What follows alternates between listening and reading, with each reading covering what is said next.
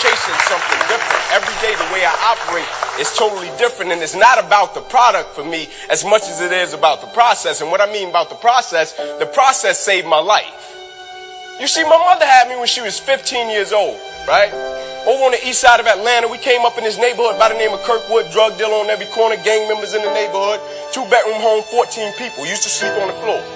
Got the opportunity to sleep in the bed one time out of the week. It was 6 of us in the bed, 3 at the foot, 3 at the head. And I came up with this dream pretty quick. I said, man, I want to go to the NFL because I had 8 uncles in that house, all 8 of which are still going in and out of prison.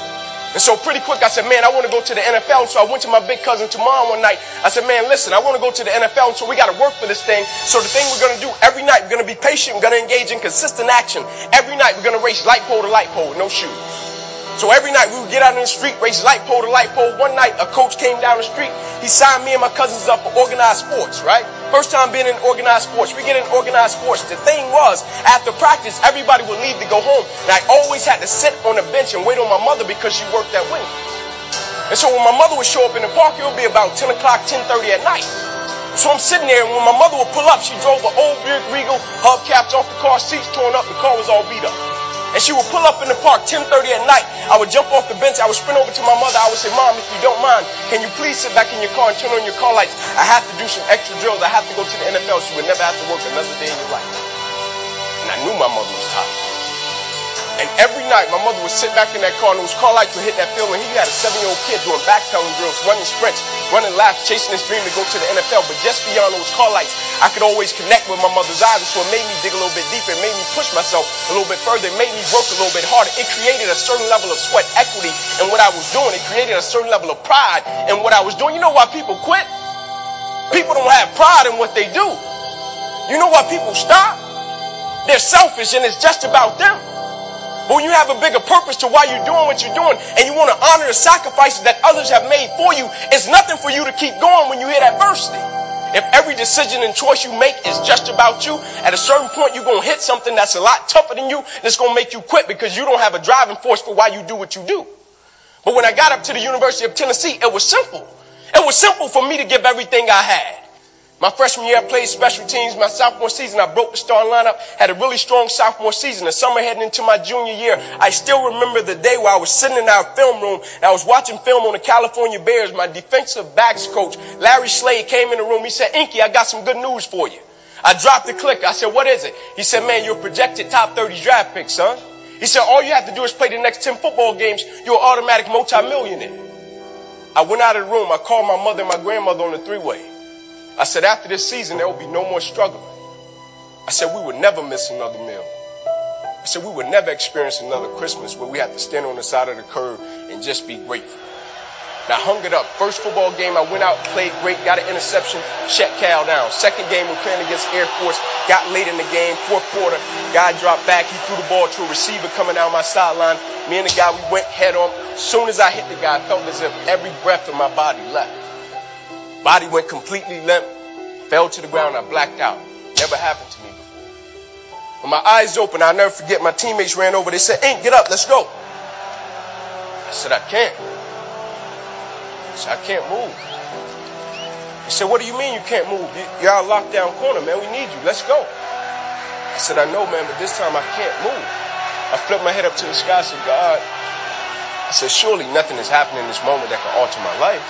They got me over to the hospital. They took me back. They ran CAT scans. They brought me back into my room. And all in a 15-second time frame, the doctor came running in from the opposite side. He said, hey, get in here. We got to rush this guy back to emergency surgery. He's about to die. I said, what? He said, son, you have busted up the subclavian artery in your chest. You're bleeding internally. We have to rush you back. Take the main vein out of your left leg, plug it into your chest in order to save your life. When I opened my eyes from recovery, the same doctor was over me. He said, son, had some good news and some bad news for you. I said, you got some bad news for me? After telling him I was about to die, I'm still alive. How bad can it get? I'm still here. He said, the good news is we saved your life. I said, thank you, sir. He said, the bad news is, Ink, you have nerve damage in your right shoulder. I said, okay, cool.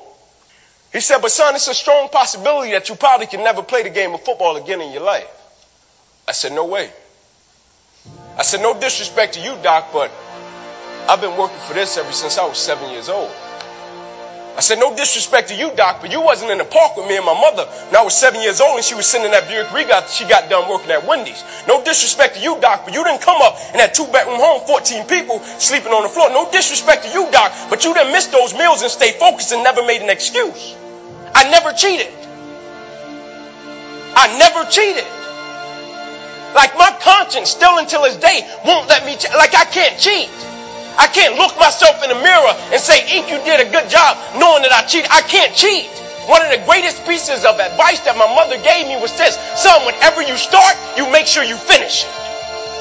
And the problem with the world today, people get involved with things, and if they don't like a certain person, if they don't like the process, if it's not what they thought it was, they quit.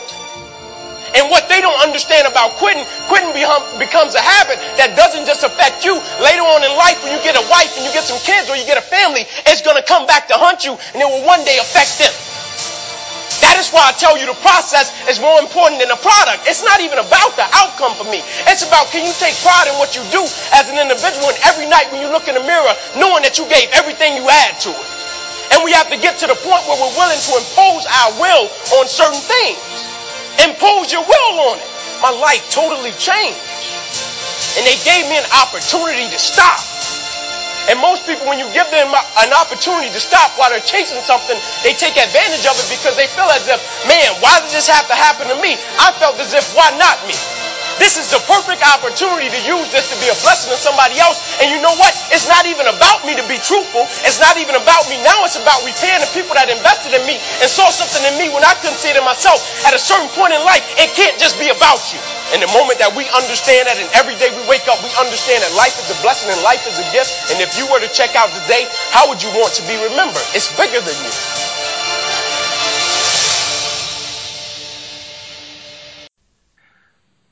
I will separate myself from Absolutely. whoever's walking with me by a minimum of 50, 60, 70 yards.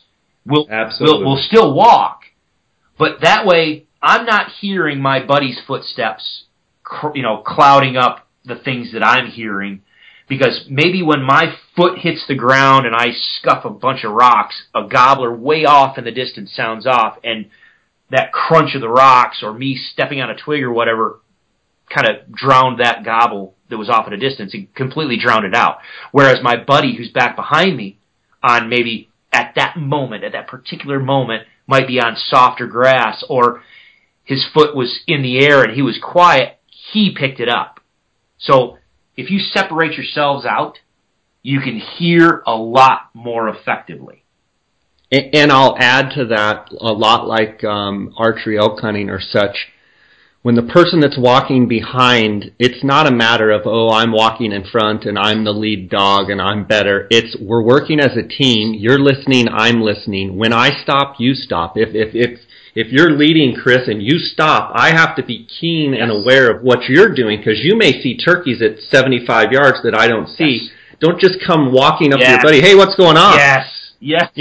When the person that's leading stops, the person in back stops. The person that's leading looks or whatever they're doing, they may give the signal, I heard one, get down.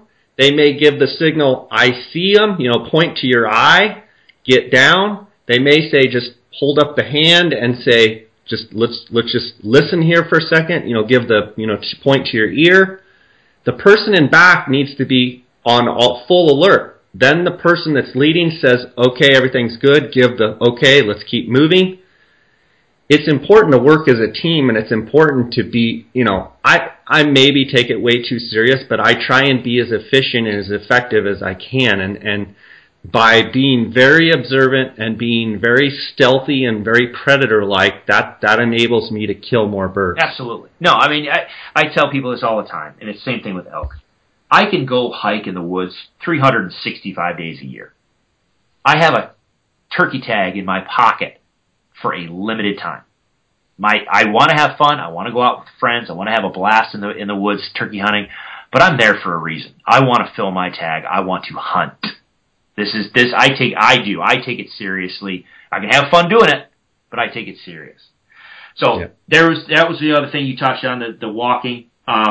You talked about, listening for other people out there, crow calling or whatever calling, and I want to touch on that real quick.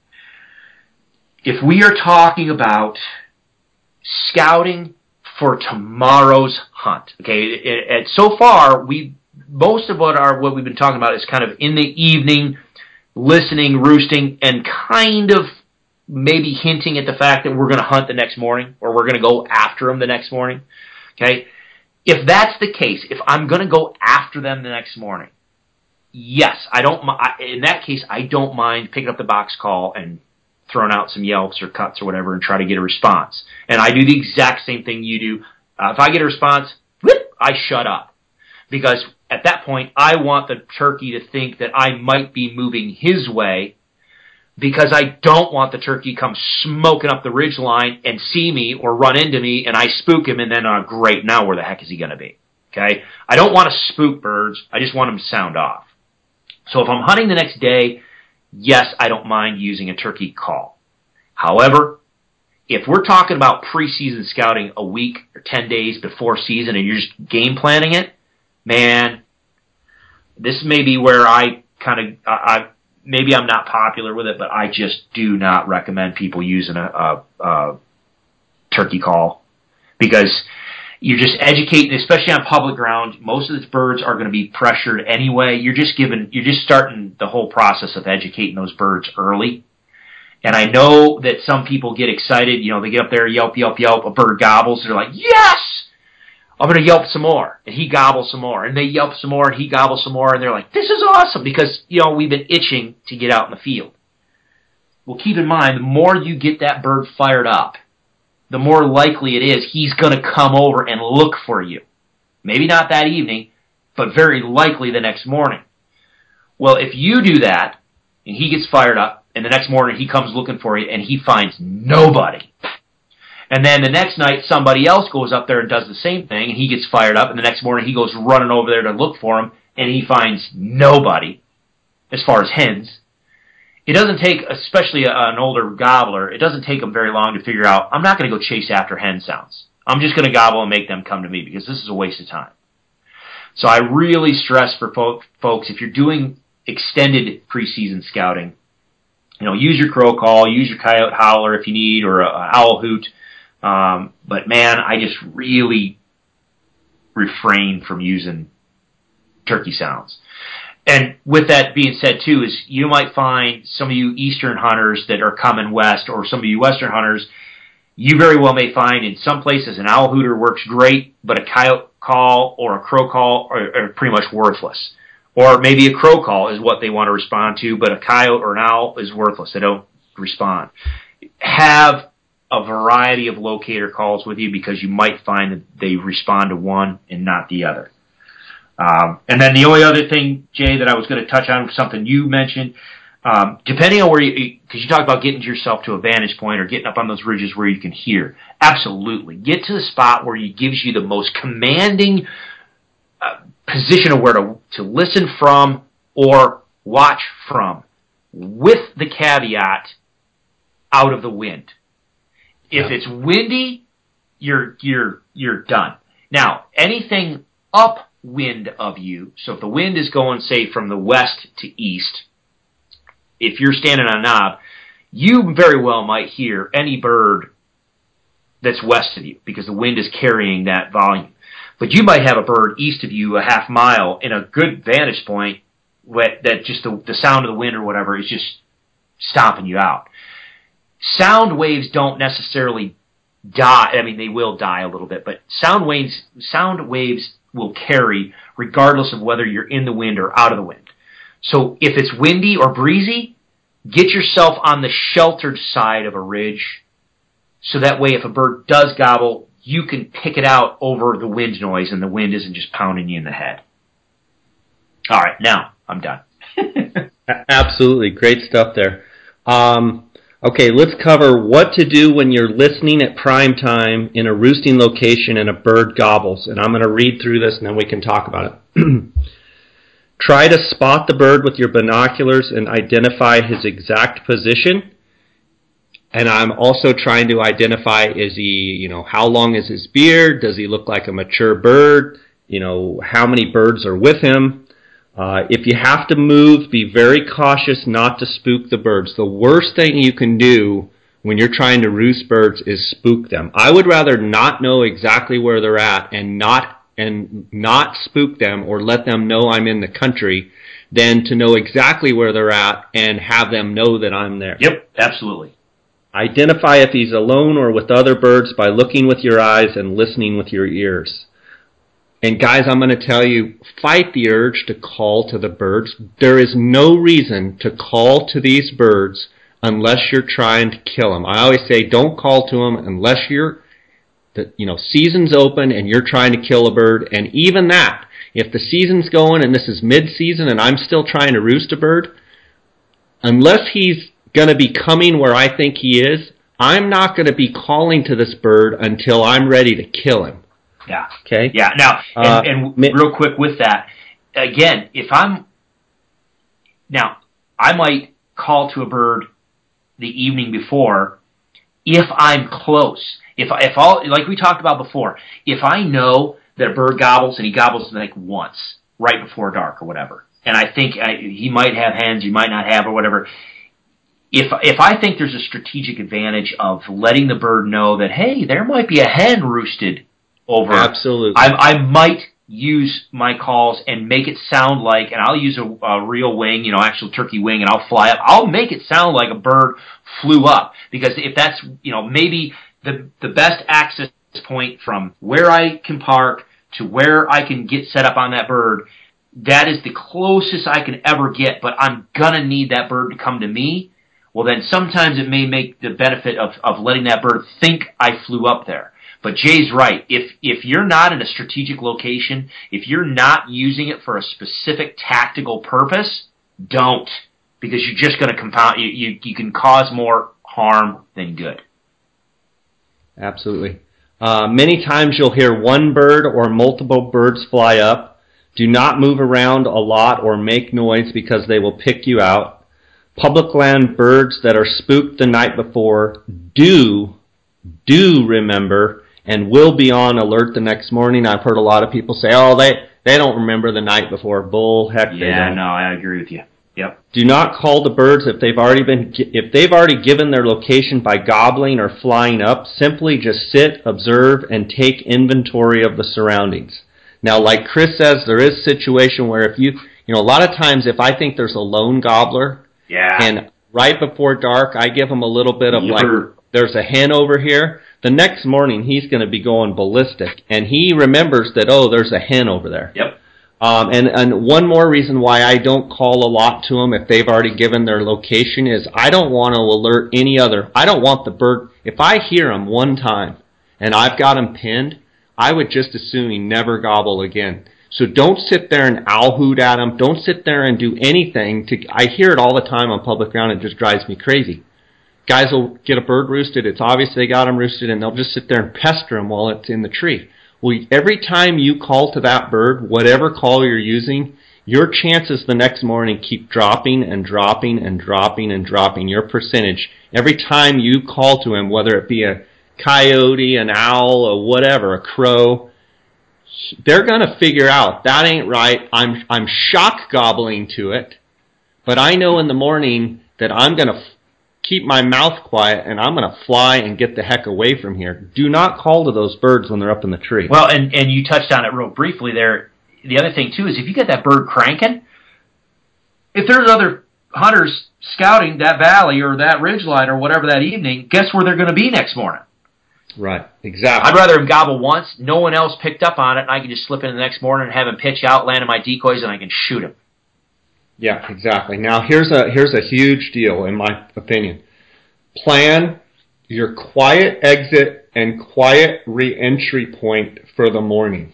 Yeah.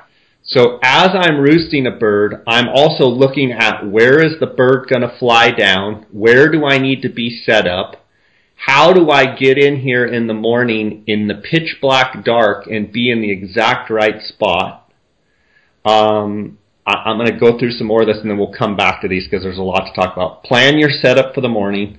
Look for the exact place that you want to be sitting for the next morning. Many times we'll stay till pitch black dark and then advance forward to mark exact spot on GPS where to set up. Be careful not to use any light or make any human sounds because they will be on alert and you will have blown your chance for the morning. Count your steps to a marked location so that you know the exact distance to your setup tree. Use the 2-man locator system, and we can talk about that in a minute. On the way back to the truck, listen for other birds that might be gobbling from the roost. Mark their locations as well. And known roosting areas can be a great place to sit in the afternoons and just wait for them to come, call lightly, and have decoys spread out. Now that's if the season's already rolling. One thing I want to go back to is this plan your... let's actually take a quick break here, Chris. Sure. Guys, I want to tell you about a special promotion that Canyon Coolers is doing. There's 2 ways to enter, and they're giving away several prizes. The first place winner is going to win a Canyon Coolers Outfitter 55-quart cooler with a retail value of $229 with an SC Wake SeaDeck top and Hot Hands gear. The second and third place winners will all win a Canyon Coolers tumbler and Hot Hands products. There's several ways you can enter. One is on social media. You can like or follow at Canyon Coolers, and you can leave a comment or tag a friend. Also, for this promotion, the normal JScott19 promo code usually gets you a 10% discount at Canyon Coolers. It's actually for a week's period of time going to get you a 15% discount. To enter this giveaway, follow the link in the show notes and enter your email address. The winner will be announced on March 21st and will be notified by email. It's open to continental U.S. only. The cooler and other gear have been provided by CanyonCoolers.com, SC Wake, and Hot Hands. I want to thank Canyon Coolers for their sponsorship, and I want to thank you guys for jumping in and trying to win these great prizes. I want to go back to planning your entrance and your exit. So that night you've got a bird or birds roosted. You've tried to figure out where you're going to set up. You've got the place where you're going to set up. And so then the question is, do I let it get pitch black dark, slip into that area and set up decoys? That's number one. Number 2 is, how can I get from where I'm sitting right now out of here without those birds detecting that I'm a human? And number 3 is, how do I get from my vehicle, or if I'm camped or whatever, how do I get from there to not only where I'm sitting right now, but where I need to be sitting where the birds are in the morning without them hearing me? Well, I will tell you that if you go early, pitch black dark, your best chance is when they're totally asleep. If you are waiting to enter into the woods when it is gray light, you are too late. Way too late, yes. You cannot get right up by those birds if it's gray light. They will see you. The hens are awake. Just like when you're actually under 50 to 100 yards from a roost tree, you know that sometimes at 4:30 in the morning, they're gobbling. Yes. And the hens have already been calling for 15 minutes. Yep. So if it's gray light, you're too late. Turkey, and that's the thing. You're dead on, Jay. People always think, oh, well, turkeys have such great eyesight, they can see color and blah, blah, blah. But they for some reason, people think, well, but they don't see well at night because they don't see like deer and elk and everything. Well, true, they don't have night vision like deer and elk do. But they see just as well as we do in low light. So if you can see, they can see. Now, here's the other flip side of that. Keep in mind, they're up in a tree, 20 feet, 30, 40, whatever, however. They're up in a tree. They've got a more commanding view. If we're talking about us walking around on the ground, if there's snow cover, you stand out like a sore thumb. From there, and you're crunching on the way or in. whatever, you stand out like a sore thumb.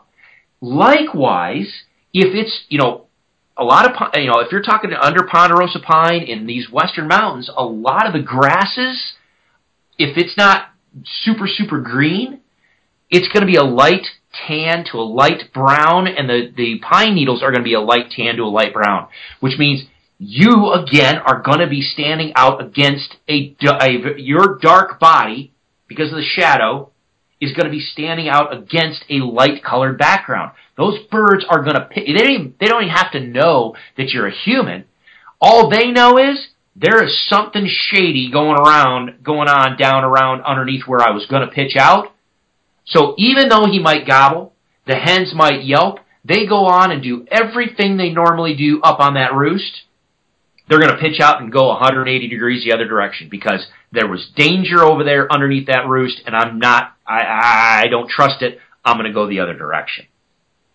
Right, and I think that goes back to people need to know the difference between, gobbling and everything's fine to shock gobbling and they're just gobbling. Yeah. They're spooked as all get out and they're still gobbling. Yes.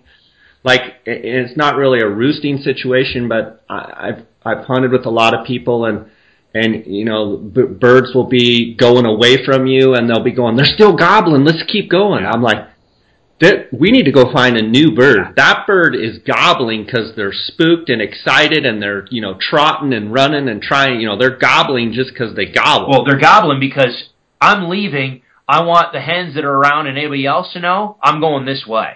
Again, a gobble is attractive, saying, I'm over here. I want, if you want to be with me, this is where I am. So he's going to be running away, and he'll probably still be gobbling because he's letting the hens that he believes are around, especially if he heard you calling. He thinks there might be other turkeys around. He thinks there might be hens around. He still wants those hens, but I'm getting the heck out of Dodge, and this is the direction I'm going. Yeah, exactly. I want to talk about your re-entry point in the morning. So yes. If I have a bird roosted, I am either going to determine if I can get to a good place where I think would be good in the morning and I can set out my decoys. I use decoys. I love decoys. If I can get there and set my decoys up, I will a lot of times in the evening. Now, you have to literally sit there until it's pitch black dark, and it's a gamble.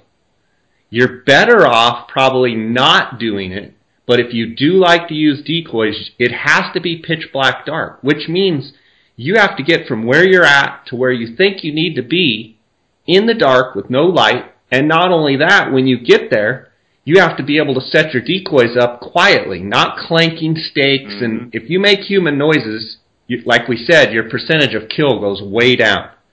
Okay? So, and then a lot of times, too, what I'll do is maybe I won't set the decoys up because maybe I won't even have the decoys with me. But I'm going to say, okay, if I can get another 100 yards, I need to be set up in that little meadow right there. That's where I'm planning. I'll let it get pitch black dark. I'll slide over there very quietly, and I'll have inside my jacket covered up where there's no way they can see my light. I'll mark it. Or I'll mark the spot that I'm sitting in and know that I have to go another 100 steps, so I'll try and figure out how many steps is it from where I'm at to where that meadow is. So the next morning I can walk into the place where I was using a GPS inside my jacket so they can't see the light, and okay, I'm at my spot, turn the GPS off, put it in my pack, or in my vest, trying to let my eyes, adjust the whole time, and then I'm going to walk from there. I'm going to count my steps, 80 steps, 100 steps, whatever I had determined, or go to the big ponderosa and then go 50 steps from that, and that should put me in a good spot. I will tell you, most of the time in the morning when I go on a bird that I have roosted, I chicken out and I don't get close enough to the bird because I don't want to spook them. So one of my biggest faults is I know in the morning when I'm walking and creeping in, I know I need to go further, but I'm a scaredy cat and I don't end up going far enough, and I set up in a bad spot. And I would encourage you, if under darkness, black, pitch black, you could literally walk underneath their tree. But I am a scaredy chicken, and I don't want to do it even though I know I can. And this year I'm going to encourage myself to go ahead and go that extra 50 yards that I know I need to clear. But when you're walking in the morning and it's crunching on pine needles and it's going crunch, crunch, crunch, they're dead asleep, but you just know they're going to wake up. But it could be 3 o'clock in the morning. they're not waking up for another hour and a half. Make yourself go to where you told yourself you have to go. That's a huge fault that I have, is I don't go far enough. Backing up, that evening I'm going to mark my spot. I'm going to go back to my truck. The whole time I'm going back to my truck or my quad or whatever, I am listening for other hunters. I am, listening for other sounds, and I get back to my truck. Let's say that there's another vehicle parked next to mine. What am I going to do? I'm going to wait till that person comes up to his truck. I'm going to introduce myself. I'm going to be polite, and I'm going to say, how's it going? What are your plans in the morning? Well, I heard a bird roosted down this ridge. I'm going to try and determine, are they going after the same bird that I'm going after? If they do, I'll either say, that's the bird I was going to go after, go for it. If I feel like I have enough rapport with the hunter, I'll say, that's the bird I was going to go after. What do you think we ought to do? What do you think about just doing a coin flip? Where you say, or if you have other areas and you just want to let them go, just say, buddy, you take that bird, good luck, hope you get him. Sometimes you can say, hey, it sounds like we're after the same bird. What do you want to do? Maybe we ought to flip a coin. You can call it or you can flip it or whatever, and, whoever wins the coin toss goes in there. Maybe that's a fair way to do it.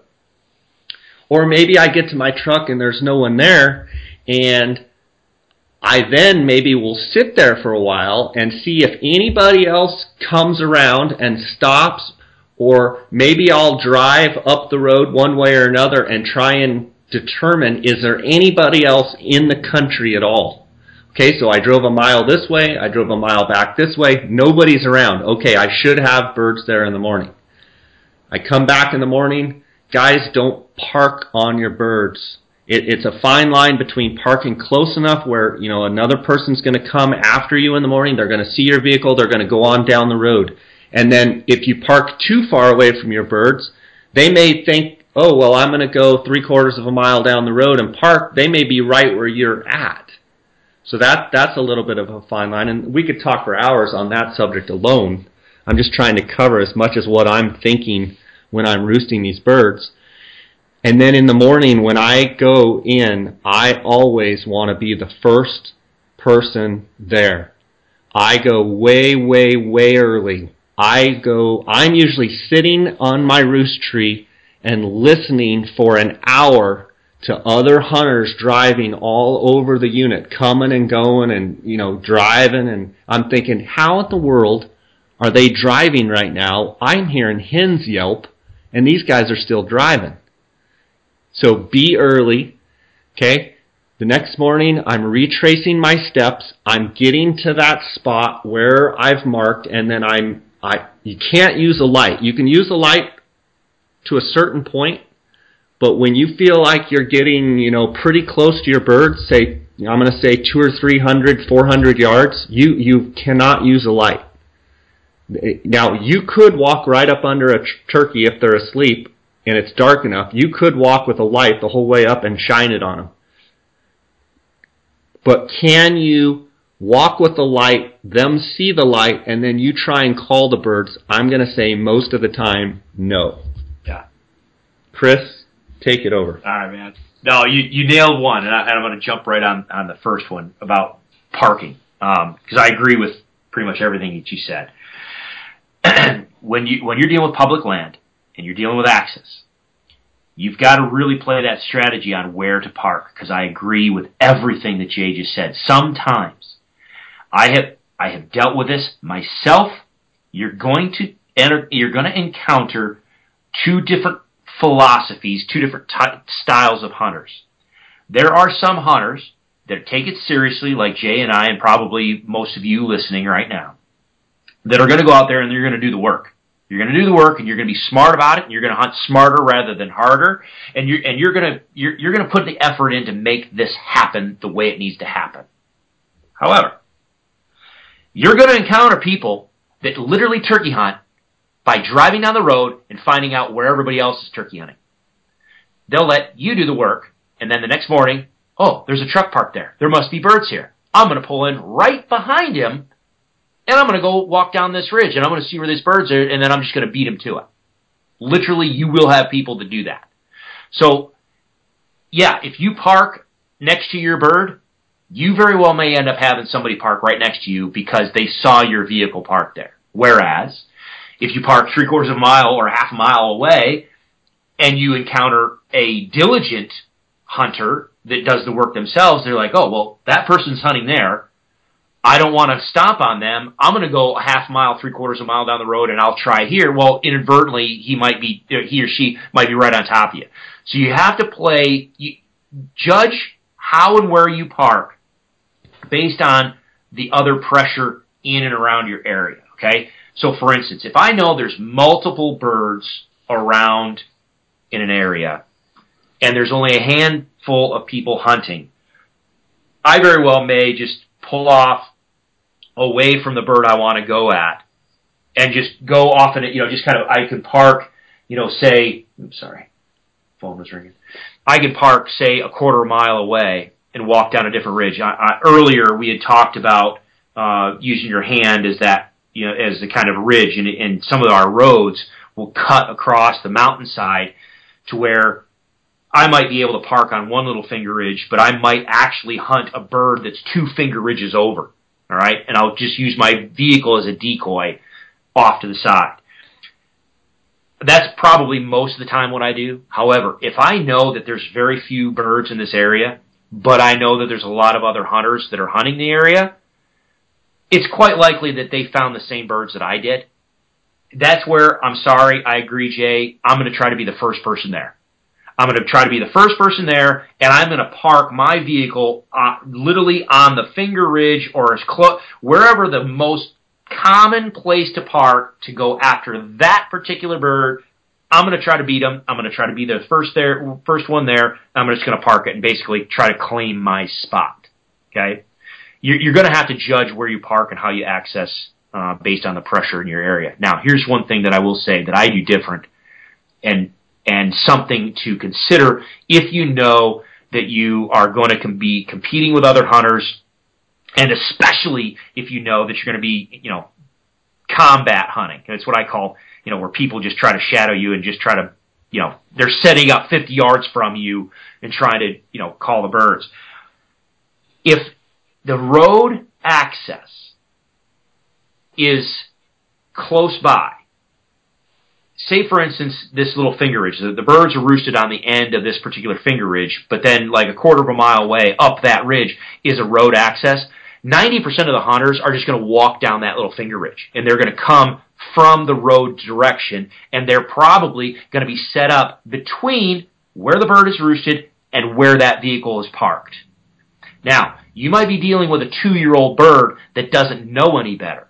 But if you're talking about these public land birds, you can have hens that might be 4, 5, 6 years old maybe.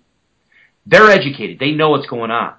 So if I know I'm in a situation where I have to be strategic in how I access my birds, what I will do everything that Jay just talked about is with GPS and everything else. But I will find a spot to set up that is literally 180 degrees opposite of the road access. So literally I will walk around the birds. So it's basically the parking lot, road access, birds, then me. Because if I'm telling you, I can't tell you how many times this has worked for me as far as getting A, birds to respond, and then me, B, killing them.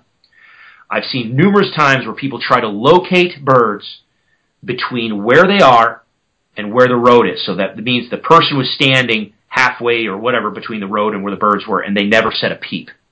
Whereas, all of a sudden, I am on the other side of those, away from the road access, and man, they will respond to everything I give them. Why? They've just been educated that anything coming from that particular direction is likely danger and a hunter, whereas, quote unquote, no one calls to me from over here except a real hen. So I will go all the way around them, get set up on the back side of them, so that way, even if someone parks, so I'll park 2 ridges over, I will go down the ridge in the pitch black in the morning, hike over across, I'll use that GPS, I'll go down 1 ridge, cross 2 others, and I will get set up on the opposite side of those birds. So that way, if another hunter, whether purposefully or accidentally sets up on the same birds I am, they're more likely to go to me because they haven't been conditioned to danger towards the road. And if that other hunter accidentally bumps them or gets set up too close or uses a headlamp, gets too close to the roost, whatever, bumps them off the roost, guess where they're going? My direction. Right to you. Exactly. I think that's a great point, and I also think it's a good time to mention that, and I said this I did a seminar for the Desert Christian Archers, and I'm talking to public land turkey hunters. In my opinion, if you're set up on birds, whether they be roosted or whether it be a run and gun situation set up and it's light, and you're on one side and all of a sudden you hear what you know is a human on the other side or any side, in my opinion, I stand up and say, Hunter, Hunter, Hunter over here, and I blow the whole deal. If it's a situation where the hunter is going to be getting into range of you or those turkeys, and potentially, if he's calling from 3/4 of a mile away or a half a mile, that's one thing. But at any given time on public ground, if I feel like another hunter is getting within, say, 100 yards of the bird that I'm working, I'm sorry. I'm either going to slip out, go the opposite direction, or I'm going to immediately identify myself, which is going to blow the bird, it's going to blow the whole thing. Yeah, the other hunter's going to be, most of them will be upset with you. The reality is it's not worth having a misfire or a crossfire situation, having a hunter that doesn't realize that you're a hunter or doesn't care that you're a hunter. Yeah.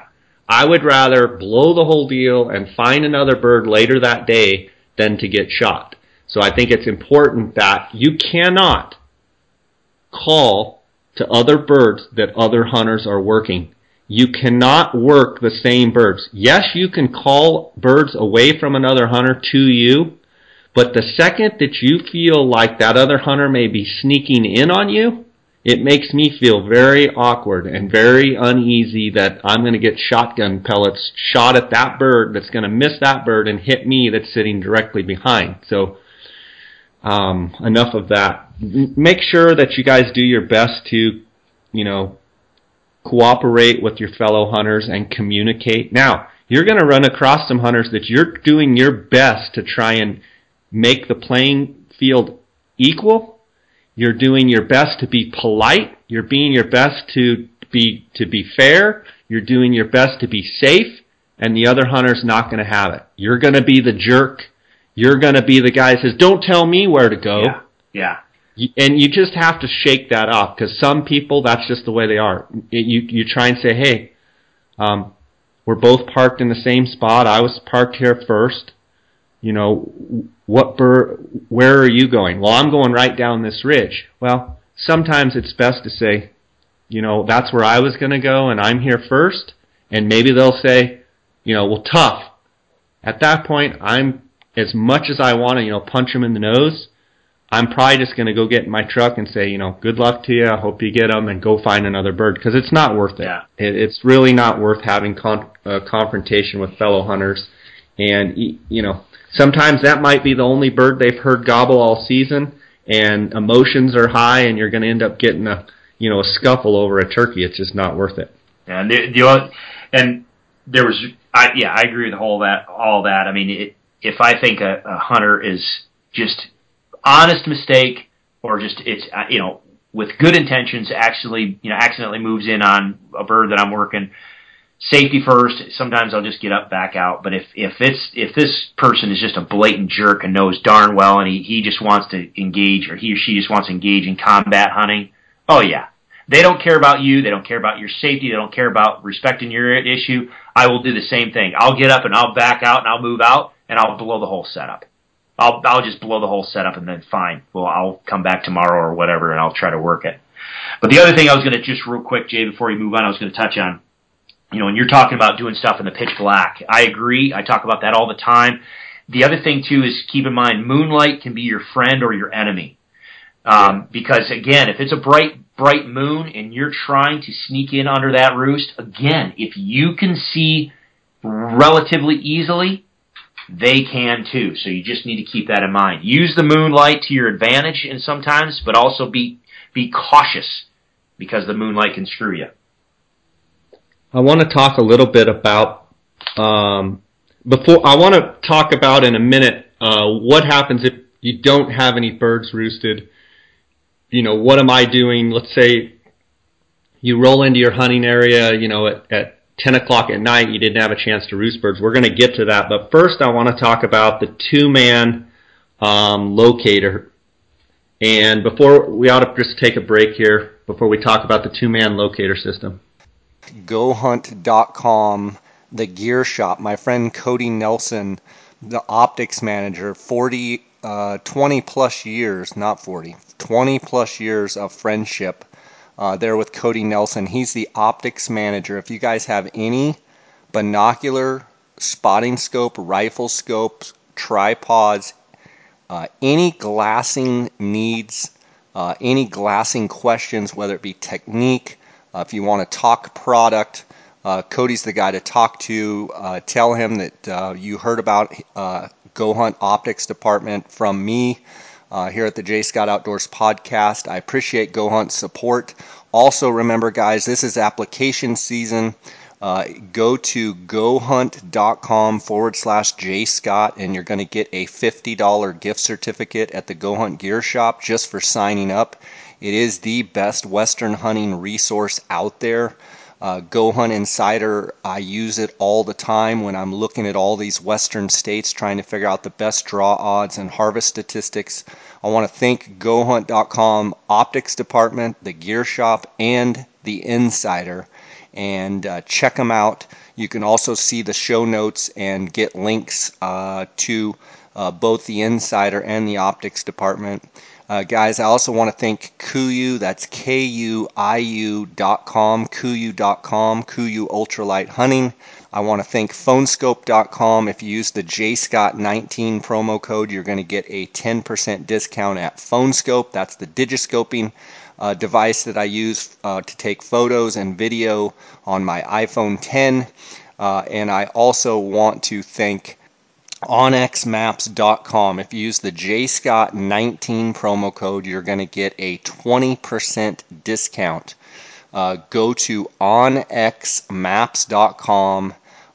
You'll be able to buy the app. You can either buy it per state or you can buy the premium, which is all 50 states. Then they will be sending you an email. In that email, you refer J. Scott, and they'll give you a 20% discount. OnX Maps is amazing. I use it every day out in the field. I also use it in my real estate business. It has great overlay of property ownership. It has aerial and hybrid mode, topo mode. It also has a breadcrumb feature that allows you to retrace your steps. I'm also downloading information from the OnX desktop to the mobile. It's just an amazing product. I also import Google Earth Maps on OnX Maps, and go check them out. 20% discount. Okay, the two-man locator system can be deadly, and I'm sure, Chris, you've used it before. We use it a lot where my hunting partner, whoever, if I'm hunting with Dar, or my nephews or my cousins or whoever, let's say that it's starting to get dark, or let's say that it's in the evening and it's gray light and a bird's gobbling down off quite a ways and you can't pinpoint where that bird is. A lot of times I will say, give me a handful of minutes, depending on the distance, 4 or 5 minutes, give me 10 minutes, and you stay here. I'm going to work my way down that ridge as fast as I can, and if the bird shuts up, give me 5 minutes, so, maybe you synchronize your watches or whatever, and you say, give them a locator call. And you would ask, well, why aren't I going down the ridge and calling to that bird? Because I don't want to be too close to that bird and call to him like we talked about before. So I'll leave a buddy way up the ridge. I'll haul butt down the ridge and get there, and then I'll try and as I'm going, I'm listening for that bird to gobble, but let's say they haven't made a peep. Then I'm moving in pretty close to where I think the bird is, and then I'm just going to stop and I'm going to wait. And I'm going to wait there and then wait for my cue to my buddy to hit the locator call and, coyote howl or whatever he decides to use, an elk bugle, and the bird, boom, gobbles. Well, a lot of times we have it set up where, we're going to do that location deal. We're going to do it a couple times. So then I'm going to move in a little bit closer if I have to. And I'm going to sit and wait for 2 or 3, 4 minutes, whatever we've had designated. I'm going to wait. Boom, he's going to hit the call again. Boom, we got him roosted. I'm going to let it get totally black, dark. I have it marked out. Boom, get back to the truck. And he'll say, how'd you do? The other thing you can do in states where it's legal, if you give a guy a radio, you can say, okay, I'm in position. This is getting pretty technical turkey hunting, but it works great. If it's legal in your state, okay, go ahead and hit them with the call. Coyote howl, boom, the bird gobbles. Hey, I need to go another, quarter mile. I need to go another 300, 400, 500 yards. Give me a second. Okay, so you cruise down the ridge. Okay, call again. Boom, he gobbles. You've got him pinpointed. Okay, I'm coming back. That's an effective way to do it as well. Yeah, absolutely. I don't think there's anything that I could add to that. Most of the time I'm solo hunting, so I don't have anybody with me, but you're absolutely right. One of the things, people forget to realize is that sometimes just by you being in close proximity, if they're educated birds and, they're call shy, so to speak, you getting close to them can actually make them shut up. They're a lot more likely to sound off if someone is off in the distance. So that the 2-person, locations that, tactic like that is just, it's awesome. I want to cover, before we end this, and I know we're covering a lot of ground and this is a long episode, but I know it's important that a lot of times people ask, what do you do if you listen and you have no success roosting birds? What will you do the next morning going out fresh? And let's say that, you've been working or whatever, you didn't even have a chance to scout, and a lot of people are in this position. Okay, here's what I'm going to do. If I've never hunted the area before, I may cover country either on ground or cover country in my vehicle at prime time. I may not even hunt that first morning. I may be just driving and listening. Go another mile, turn the truck off, get out, coyote howl, or blow an owl hooter or an elk bugle, whatever you use. Out here for Merriam's, I love the coyote owl. The birds respond very, very well to a coyote. But to be clear, I'm going to drive down the road. I'm going to stop, turn the truck off. I'm going to let the truck settle. I'm going to step off the road. I'm going to, give it a couple minutes. I'm going to coyote howl. Most of the time, if you coyote howl, they'll answer while you're in mid-bark, and you won't be able to hear it. So it's always nice if you have someone with you, have them listening also. And I may hear a bird, and I may say, you know what, let's go down the road, because all we're doing is scouting, trying to locate birds. This is also something you can do prior to the season when you're just trying to locate roosted birds. So you drive with your vehicle, you get out, you coyote howl, you say, okay, there's one on the left side, there's none on the right side, go down another mile, or use half-mile increments, mile increments, depending on your country, and you're just shotgun calling. You're just driving around and either A, listening, or B, trying to elicit a shock gobble up in the tree, and you're basically marking, okay, there's 3 birds here, there's no birds, no birds, no birds. Okay, there's 1 bird here. And you're marking all that either on your map and or on your GPS. Let's see. Sometimes the birds gobble to the truck. So the first 2 or 3 seconds when I stop, it's very important. Like I'll look up and I'll see a place that I need to pull the truck over. I'm going to have the windows down. Yeah, it's cold. I'll pull the truck and immediately shut the truck off and listen, because sometimes they'll shock gobble to your truck driving. So sometimes I'm going to listen for a little while right as I pull up. Then I'm going to quietly get out. If I don't hear anything, I'm going to let the truck settle. Boom. Then I'm going to go ahead and call, and then I'm going to repeat that process. Chris? I agree. Couple things. One, you said you're going to shut the vehicle off and then kind of walk away from the vehicle. Absolutely. There's so many times. I mean, literally, I'm not exaggerating on this, and this is the sad part about it. I wish I had a video camera with me back then.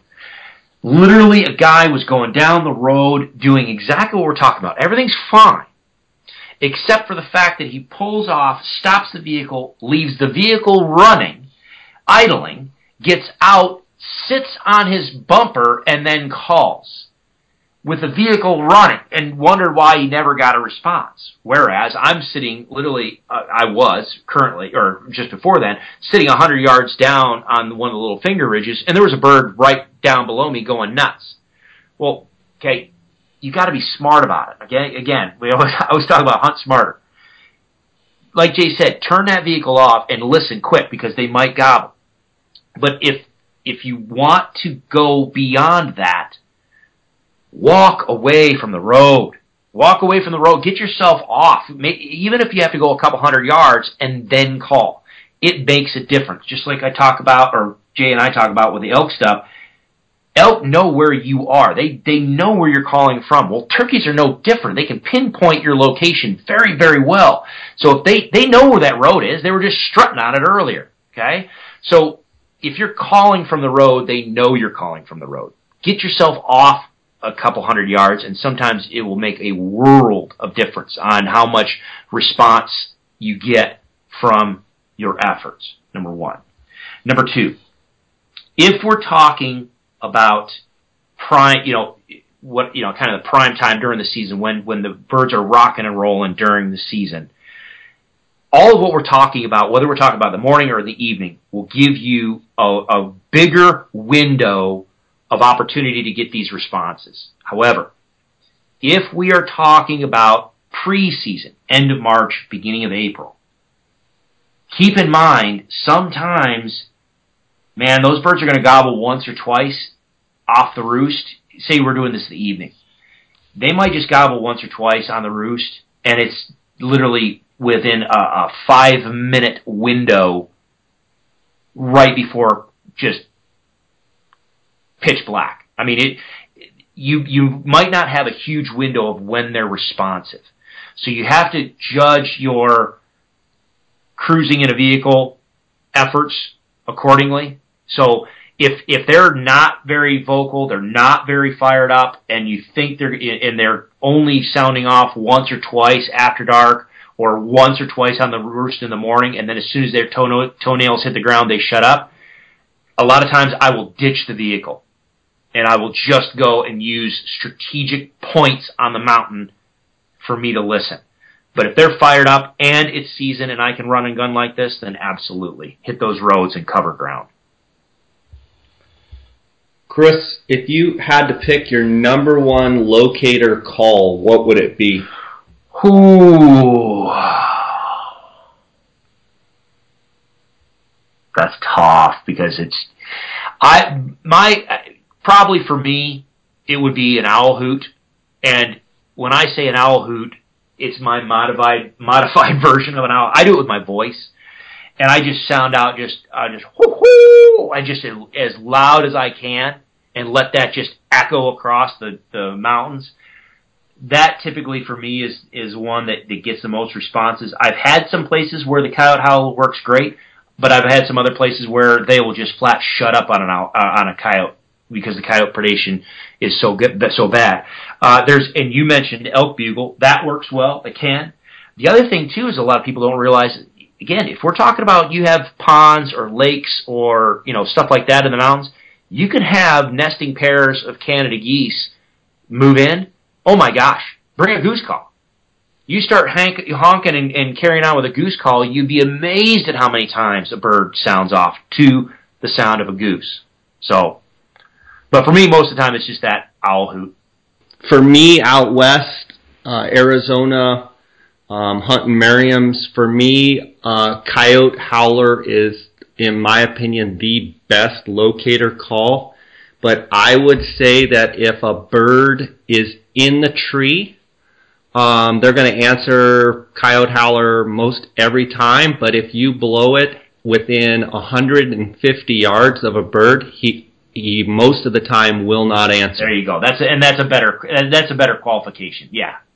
Yeah, and even during the day or even 9 o'clock in the morning, they will gobble to a coyote howler. But you have to watch that. You don't know what's within 200-300 yards of you, and a lot of times they won't answer. Now, will they answer out there across the ridge 500 or 600 yards? Yeah, but what did you just alienate that's within 200 yards of you that would have answered if you'd have blown a crow call? Yeah. I know my friend Casey uses a raven. Yep, I was just going to say that. Yep. Actually blows a real obnoxious raven call and gets some unbelievable response with it. Yep. A crow call is good, but to me, in the dark, coyote howler is my number one call to get birds to gobble. Yeah, and I'm glad you brought the raven up, because some people say, well, what about a crow call during the day? Yeah. Sometimes they work great, especially if you have crows in the area. But just keep in mind, in some of our intermountain areas, you might actually not have crows and just really have ravens. And so, I don't want to say match the hatch with your locator calls, but kind of you do. You got to kind of go with what is locally available that the birds are used to gobbling to. Absolutely. Chris, that's been awesome. We covered a lot of ground here on roosting turkeys, Western style. And I want to thank you. Want to give you a chance to tell the listeners how they can find you. Yeah, you bet. Like we talked about on the YouTube stuff, all of my stuff is just rowhuntingresources.com. That's ROE, right? That's correct. Yeah, ROE huntingresources.com is our website. We've got a subscription-based educational site there, and we've got a turkey module that some of this stuff it's more geared toward Rio Grande turkeys and learning river bottom stuff, but there's a pile of information on the turkey stuff. But YouTube channel, Row Hunting Resources, Instagram, Facebook, and Twitter, I'm all on that. You can look up that too as well. But for anybody here that does, if you guys want to see some of the stuff that I do, or if you want to subscribe, if you get in and you get to the subscription page and it says, promo code, if you guys put in a J. Scott podcast, all one word, doesn't matter how, it doesn't matter if there's caps or not, but just J.